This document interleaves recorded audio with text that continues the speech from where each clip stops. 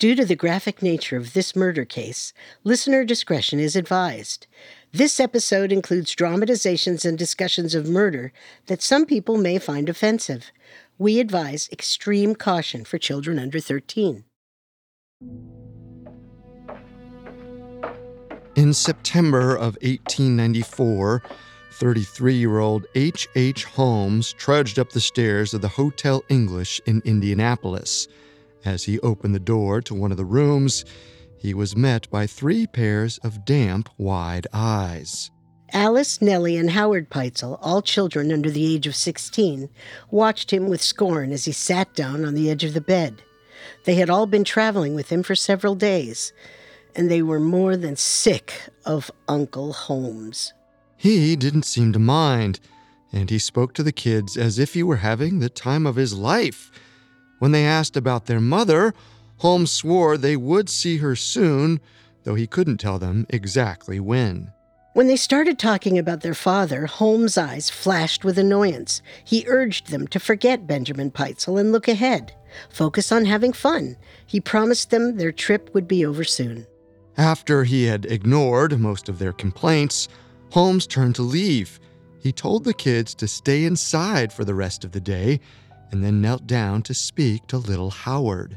With a wink and a smile, he whispered to the boy that his journey would reach its end first. It was only a matter of time before Howard was reunited with his father.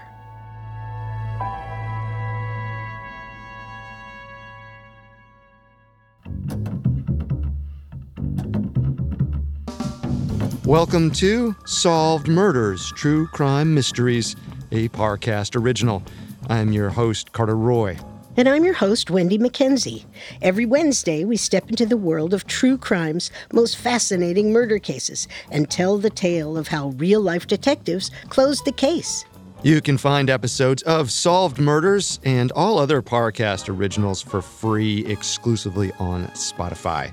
To stream Solved Murders for free on Spotify, just open the app and type Solved Murders in the search bar. This is our second episode on the murder of Benjamin Pitezel. Last week, we discussed how Benjamin worked as a con man and lackey for H. Holmes in the early 1890s, fleeing the authorities across multiple states. In September of 1894, he met a mysterious, violent end in Philadelphia. This week, we'll follow the tumultuous investigation into his murder, as well as the danger the Pitezel family faced after Benjamin was killed. We have all that and more coming up. Stay with us. On September 19th, 1894, H. Holmes went to Philadelphia with Benjamin Pitezel's 15-year-old daughter, Alice. He had convinced Alice's mother that Benjamin faked his death. Now, Holmes claimed, Alice had to come with him to identify the phony body in Philadelphia.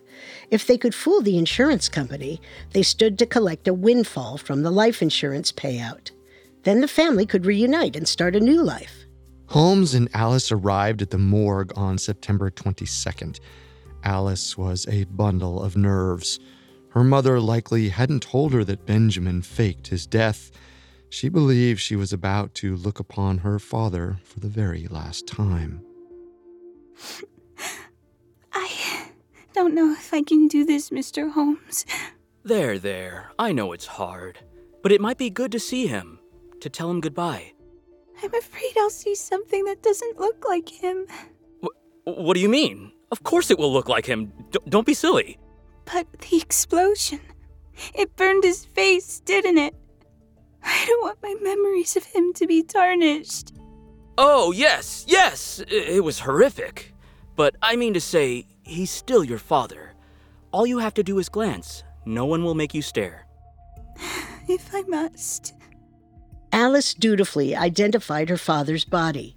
Holmes also brought in a lawyer, Jephthah Howe, to help him dodge a lengthy interrogation from the insurance company. By the end of the afternoon, the agents were satisfied that the body belonged to Benjamin Pitezel. They made out a check for $10,000, worth approximately $300,000 today. Holmes took the money with gusto.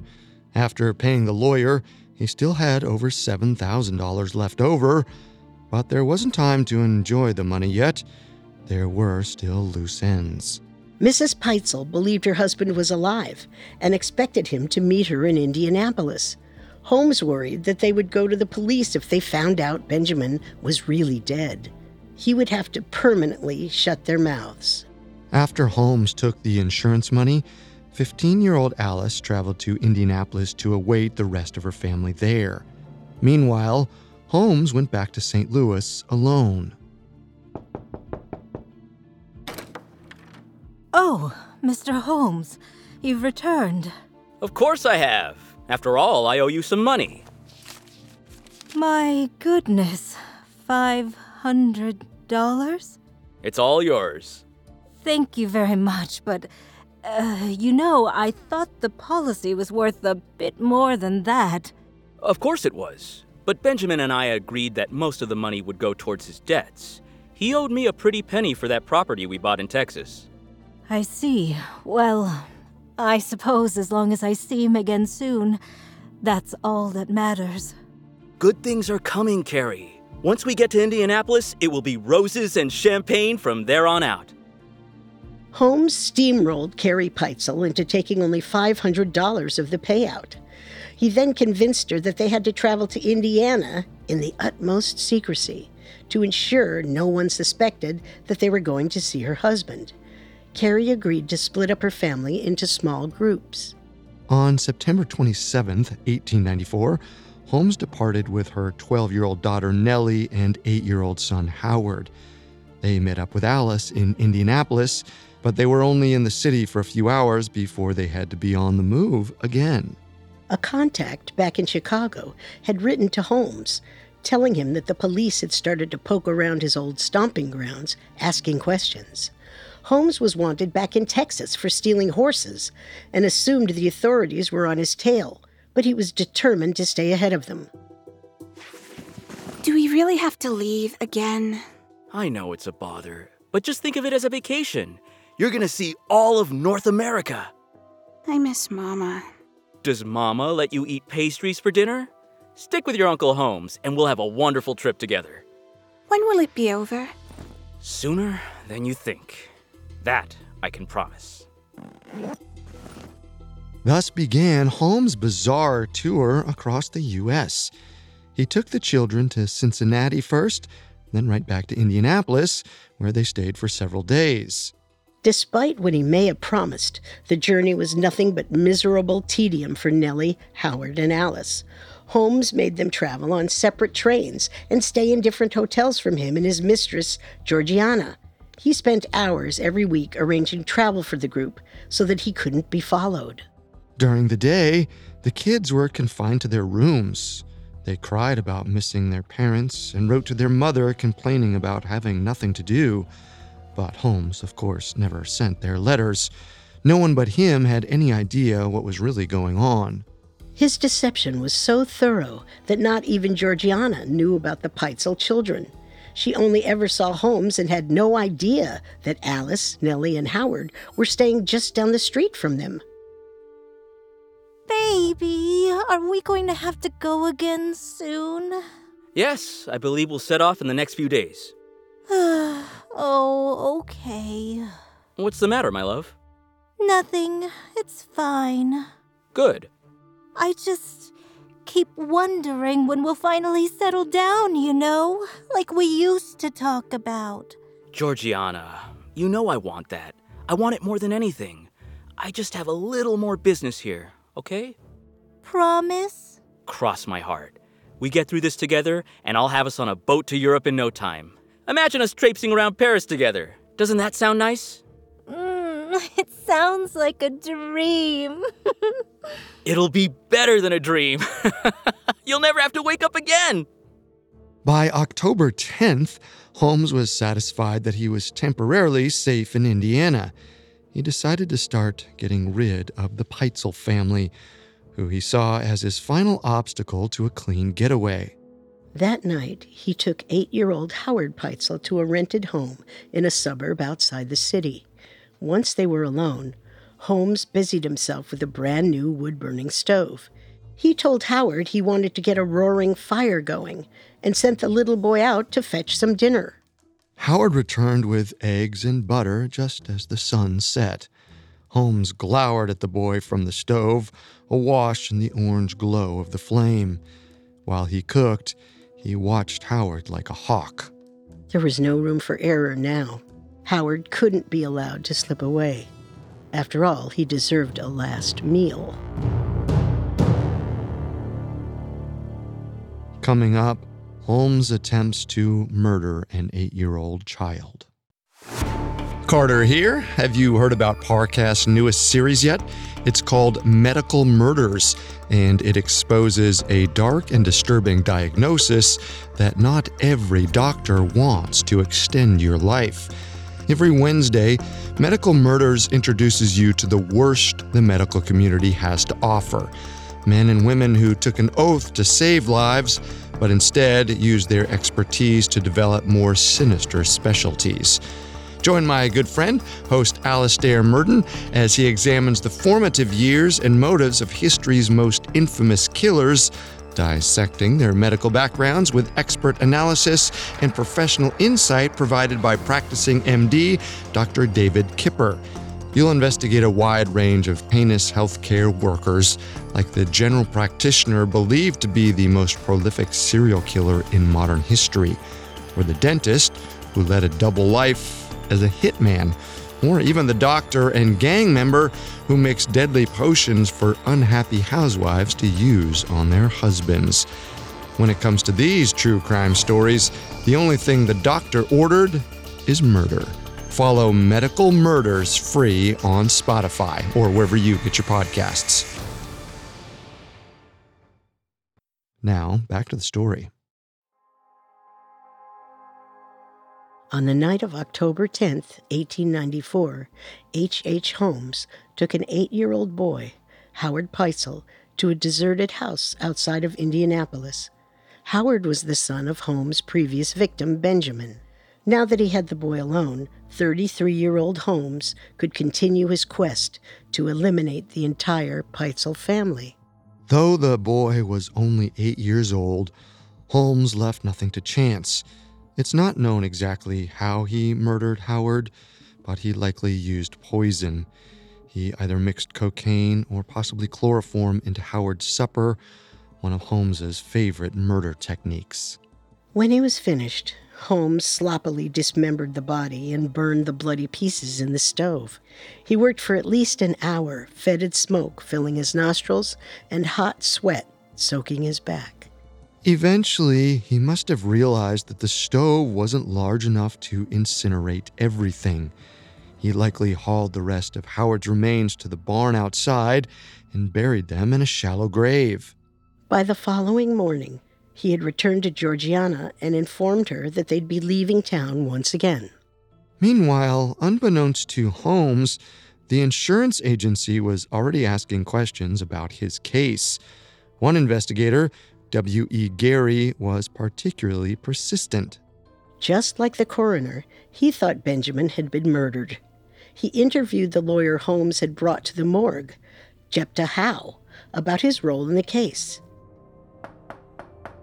Come in. Mr. Howe, I'm W.E. Gary, an investigator with Fidelity Mutual.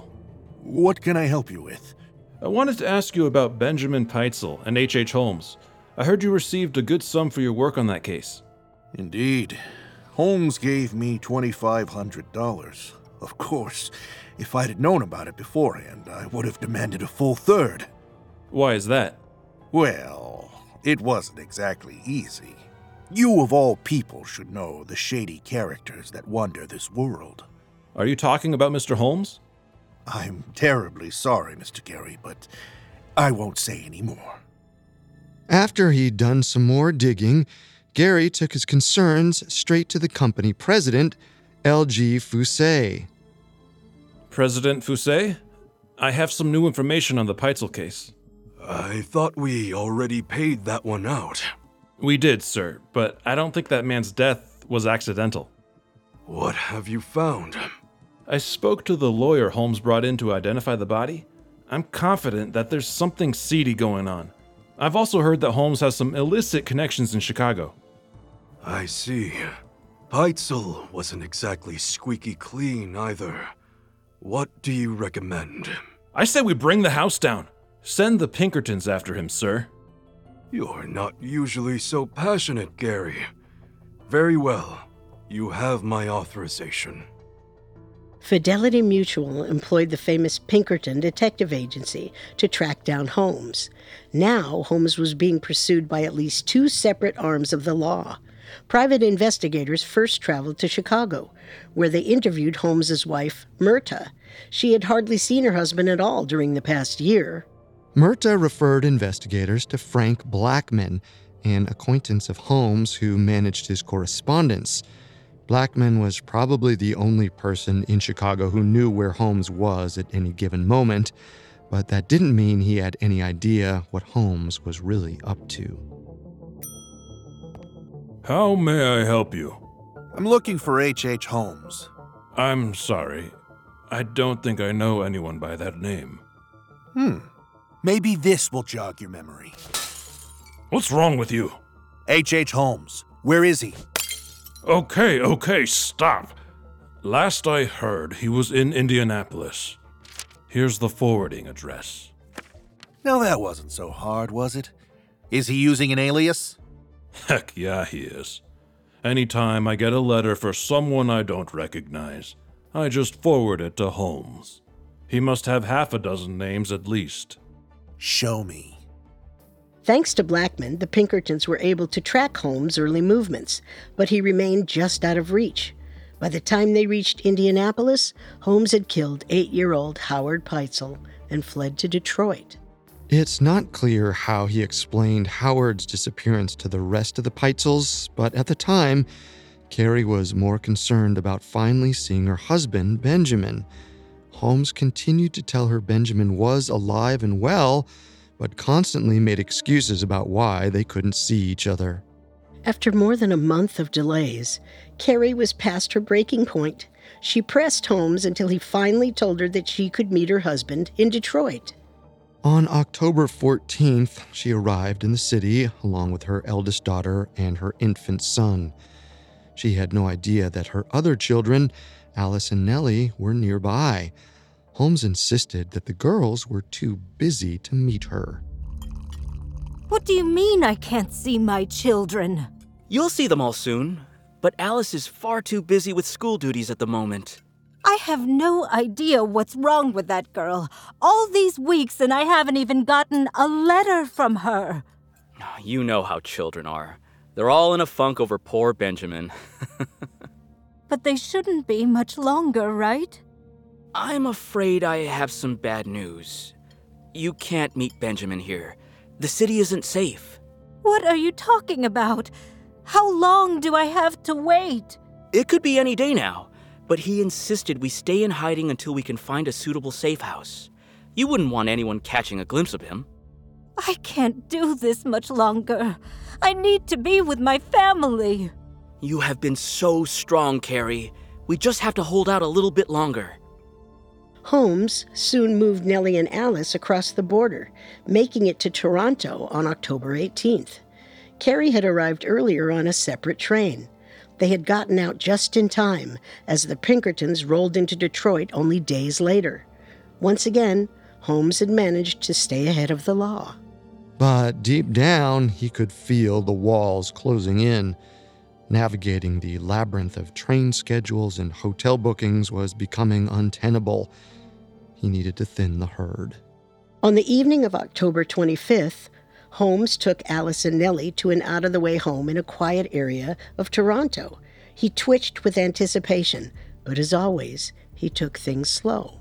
He was determined to kill methodically. There's no way to know exactly what happened next, as Holmes' story changed over time.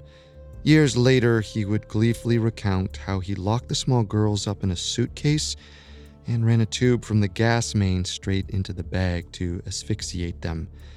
It's more likely, however, that he mixed poison into their food, just as he'd done to their little brother. After Alice and Nellie were dead, Holmes dragged their bodies down to the cellar, where he'd already prepared a small grave. He didn't bother to bury the girls more than a few feet deep. The next morning, he sent a frustrated Carrie Pitezel to New York, claiming Benjamin could no longer meet them in Toronto. Then he and Georgiana left Canada. Not for the first time, he'd escaped by the skin of his teeth. The Pinkertons got to Toronto just after Holmes disappeared. Blast! Looks like Holmes left hours ago. He's a slippery one, all right.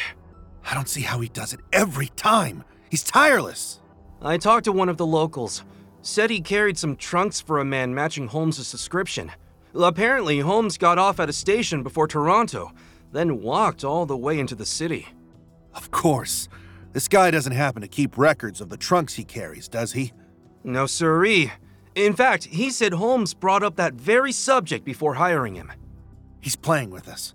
He thinks he's clever, but the Pinkertons always get their man. Sure. Where to next? I don't know. While the detectives spun their wheels, Holmes felt freer than he had in months. With Carrie in New York, along with her eldest daughter and her baby, he only had to arrange travel for himself and Georgiana. It seems, however, he only used his time to conjure up ever more complex traveling routes. Over the next few weeks, he and Georgiana bounced from Vermont to New York. It didn't appear that Holmes had a plan until November 5th. That day, he took $1,000 from Georgiana and told her he had to attend a business meeting in Chicago. But instead of going to Illinois, in one of his most bizarre moves yet, Holmes traveled back to his hometown of Gilmanton, New Hampshire. He arrived at the home of his first wife, Clara, that night in the middle of a raging blizzard. It had been at least 6 years since Holmes had seen her or his son, who was now 15 years old. He had quite the story to explain his absence. Hello, my dear. My God, is it really you? It really is. Oh, where have you been? I'm so sorry, my darling, but you must believe me, it wasn't my fault. After I left you last, I was in an awful train accident. I woke up and didn't remember a thing about who I was. You had amnesia? For 6 years. It was only recently that I finally remembered who I was. Oh, how I wept tears of joy at the thought of seeing you again. Well, I can't explain it, but I'm just so happy to see you again. We've missed you. Holmes spun Clara a ridiculous yarn about a train crash and somehow convinced both her and his own parents that he'd had amnesia for 6 years. Perhaps because they'd all assumed Holmes was dead before his miraculous return, everybody accepted his wild story without question. Holmes spent a couple of days with his reunited family before abruptly leaving again. Promising his parents that he'd come back to visit soon, Holmes returned to Georgiana and then left with her for Massachusetts. They settled in Boston on November 13th, 1894. Holmes must have felt fairly confident that he was safe in the city. He abandoned his usual careful watch and nonstop travel. It's possible he was planning to finally sail for Europe soon. He may also have been absorbed in plans to murder Carrie, her baby, and her eldest daughter, the last remaining members of the Pitezel family. In any case, Holmes failed to appreciate the gravity of his situation. The Pinkertons hadn't given up their chase. They were also in Boston, though they didn't always have eyes on their target. Be quiet and hand me the looking glass. I'll give it to you when I'm good and ready. Fine. What's he doing? Looks like he's buying a pastry for that woman Georgiana. They seem happy. Oh, I bet they are. But we'll have the last laugh. I promise you that. He's on the move. Let me see. Damn it all. That's not Holmes. Of course it is. Look at the bowler hat and the little mustache. No. This man's far too tall. Give me back the glass. Absolutely not. You've officially forfeited your looking privileges. Oh, you're loving this, aren't you? You couldn't wait for me to slip up so you can blame me for this case imploding. Don't deflect. Own your mistake and shut up. Now we have to find the real Holmes. if he's even still in the country. For several days, the Pinkertons stalked the wrong man. There happened to be another criminal prowling around Boston who looked almost exactly like Holmes, and who was, coincidentally, traveling with a woman who resembled Georgiana. The detectives were worried that Holmes had given them the slip once again. But luckily, he remained in Boston long enough for them to correct their mistake. In mid-November, authorities spotted Holmes making his way to the Boston train station. Knowing that they were running out of time, they attempted to convince the deputy superintendent of the local police to arrest him. The man wasn't swayed by their story about insurance fraud, but when he learned Holmes was also wanted for stealing a horse in Texas, he agreed to issue a warrant. Coming up, H.H. Holmes' luck finally runs out. And now, back to our story. On November 17, 1894, local authorities and Pinkerton detectives surrounded 33-year-old H.H. Holmes as he stepped out for a walk in Boston. After spending months on the run for suspected crimes ranging from insurance fraud to theft to murder, Holmes had finally been caught.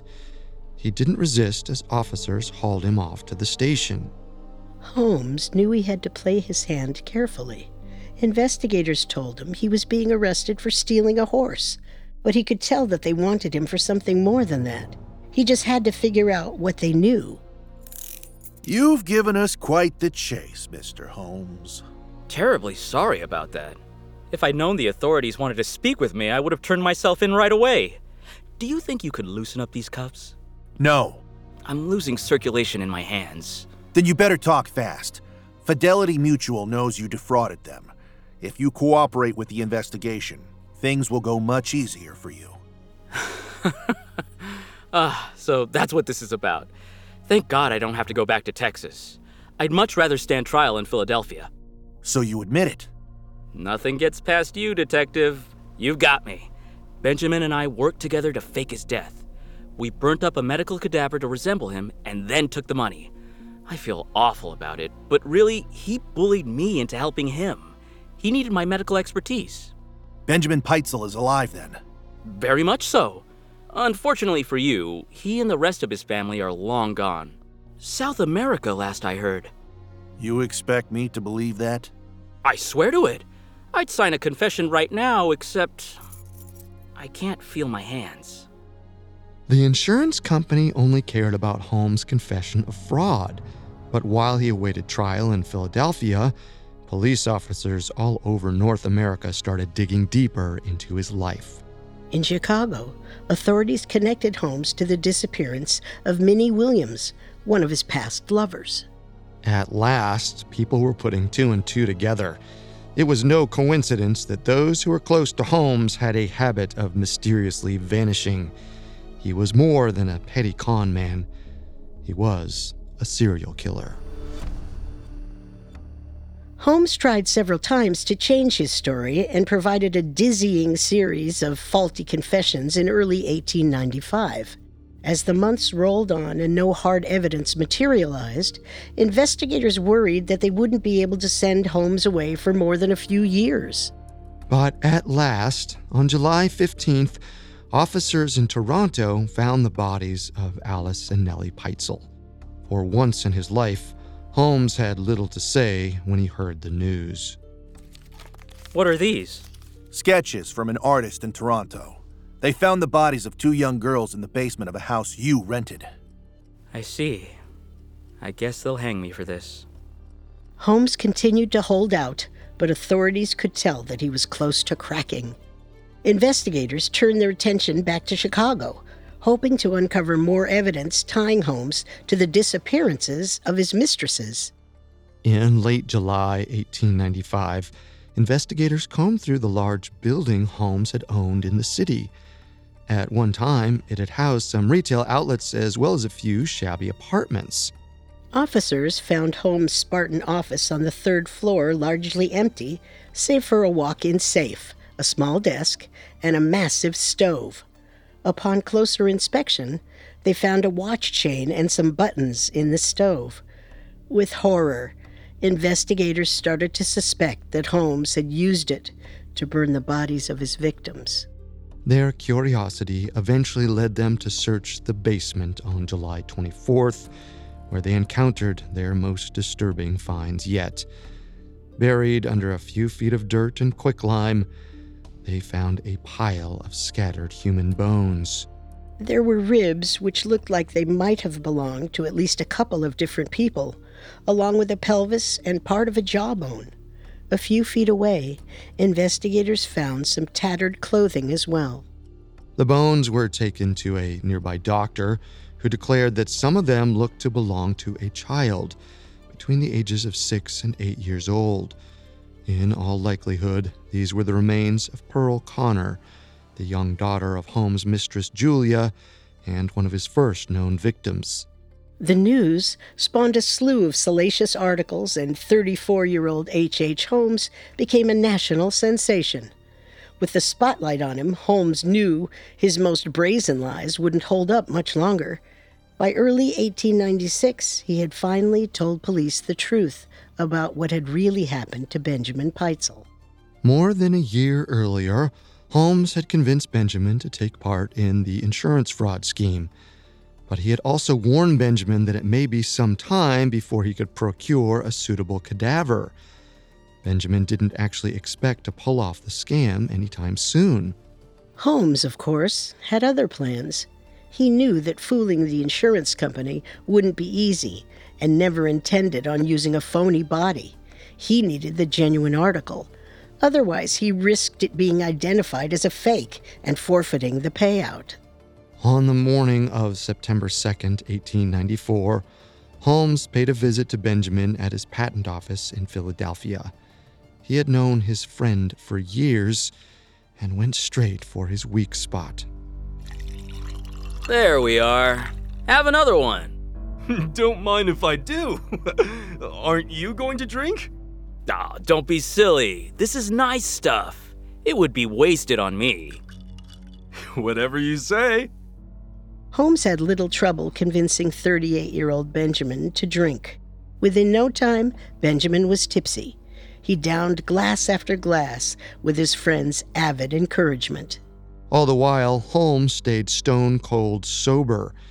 Once Benjamin was on the verge of passing out, he seized his moment. He smiled as he reached into his pockets and pulled out a vial of chloroform. Benjamin was too delirious to resist when Holmes soaked a rag in the chloroform and pressed it to his face. Over the course of several minutes, Holmes forced his friend to inhale the chemical, gradually increasing the dose until Benjamin's pulse stopped. Afterward, he poured a few ounces down Benjamin's throat for good measure and pumped his chest so that it would enter his stomach. Holmes explained that this was supposed to be his insurance policy.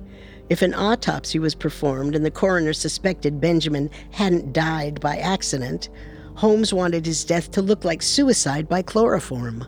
It was an unusual way to die, but one that would explain the overwhelming stench of the chemical at the scene. In any case, Holmes hoped it would be enough to exonerate him if things went sideways. His primary plan, however, was to make it look like Benjamin had died as a result of a chemical explosion. After Benjamin expired, Holmes carefully arranged his friend's body on the floor to look as if he had been knocked backwards by a blast. Before rigor mortis set in, he finished setting the scene. He carefully placed a shattered bottle of flammable benzene next to the corpse, along with a spent match and a pipe. To the casual observer, it appeared that Benjamin had lit his pipe too close to the benzene and paid the price. Holmes then burnt Benjamin's face and hair to complete the effect. During his confession, Holmes made it clear that Benjamin was not his first victim. In fact, Benjamin may have even known about some of Holmes' previous kills. After all, he had worked for Holmes in Chicago for years and had close contact with several of the victims. Authorities listened in horror as Holmes spun story after story of his evil deeds. So you knocked off your friend and then went after his children? That's the sickest thing I've ever heard. What can I say? I was born with the devil inside me. That might be the first thing you've said that I've truly believed. Come on now. We can be honest with each other. You and I have both experienced the evil that's truly out there in the world. I couldn't help the fact that I was a murderer, no more than the poet can help his inspiration to sing. I'm not here for your twisted games, Holmes. Just finish telling me what happened. All in good time. But I want you to know, I was made to kill those children. Don't misunderstand me. I didn't enjoy it. I was simply fulfilling my duty like a soldier. I felt nothing at all as I watched them die. Holmes' true victim count may never be known, but detectives found evidence that he had murdered at least 9 people in total. However, he was only ever convicted for 1. In October of 1895, 34-year-old H.H. Holmes was put on trial for murdering Benjamin Pitezel. He was sentenced to be hanged. After the conviction, police decided not to pursue charges for the deaths of Alice and Nellie, as it wouldn't have changed his ultimate fate. But even after he was condemned to die, Holmes enjoyed his time in the spotlight. Now, with nothing to lose, he gave a new confession to a Hearst newspaper, this time claiming to have murdered 27 people during his lifetime. The newspaper allegedly paid him $7,500 for the tell-all confession, but it was later found out to be largely fabricated. Holmes said whatever he could to become infamous. In fact, some of the people he claimed to have murdered were still living at the time the article was written. Afterward, he reportedly told journalists that he was possessed by Satan and had started growing horns because of his unforgivable sins.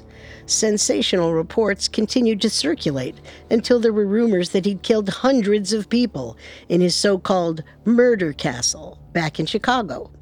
All the lies and press baiting may have cemented his legacy as one of history's most notorious villains, but it didn't help H.H. Holmes escape justice. On May 7, 1896, at the age of 34, he was hanged in Philadelphia. Since then, the lurid stories about Holmes have multiplied. Often, tales about his life have taken his false confessions at face value or have even embellished his already outlandish lies. In some ways, he has become the very symbol of the American serial killer, an unstoppable, completely depraved monster. But while he was undoubtedly evil, beneath all the hype, H.H. Holmes was really just a madman who got lucky. He used people as tools, never truly knowing love or companionship. Though he committed countless crimes, perhaps his most tragic was the murder of Benjamin Pitezel, the only man who Holmes might have counted as a friend. The subsequent murder of Benjamin's family showed that Holmes truly had no feeling for anyone aside from himself. If H.H. Holmes wanted to be remembered as a monster, then he got his wish. But no amount of infamy could ever fill the cavernous void in his soul.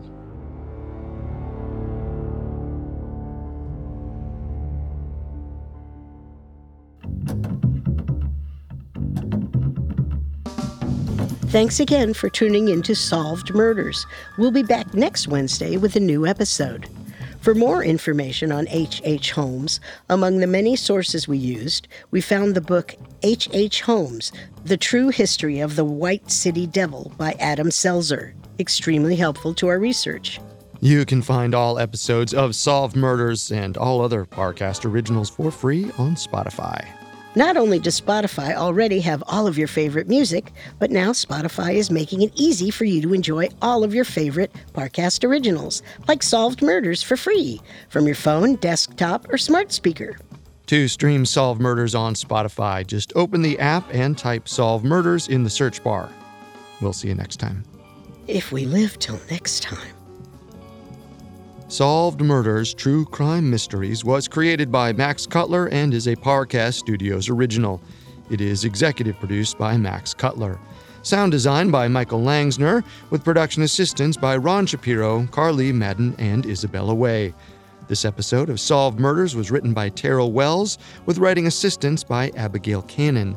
The amazing cast of voice actors includes Tom Bauer, Tiana Camacho, Joe Hernandez, Harris Markson, KG Tang, and Jen Wong. It stars Wendy McKenzie and Carter Roy.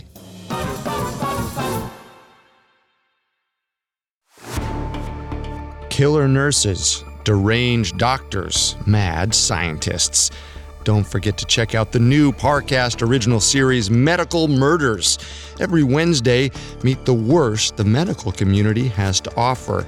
Men and women who took an oath to save lives, but instead used their expertise to develop more sinister specialties. Follow Medical Murders free on Spotify or wherever you get your podcasts.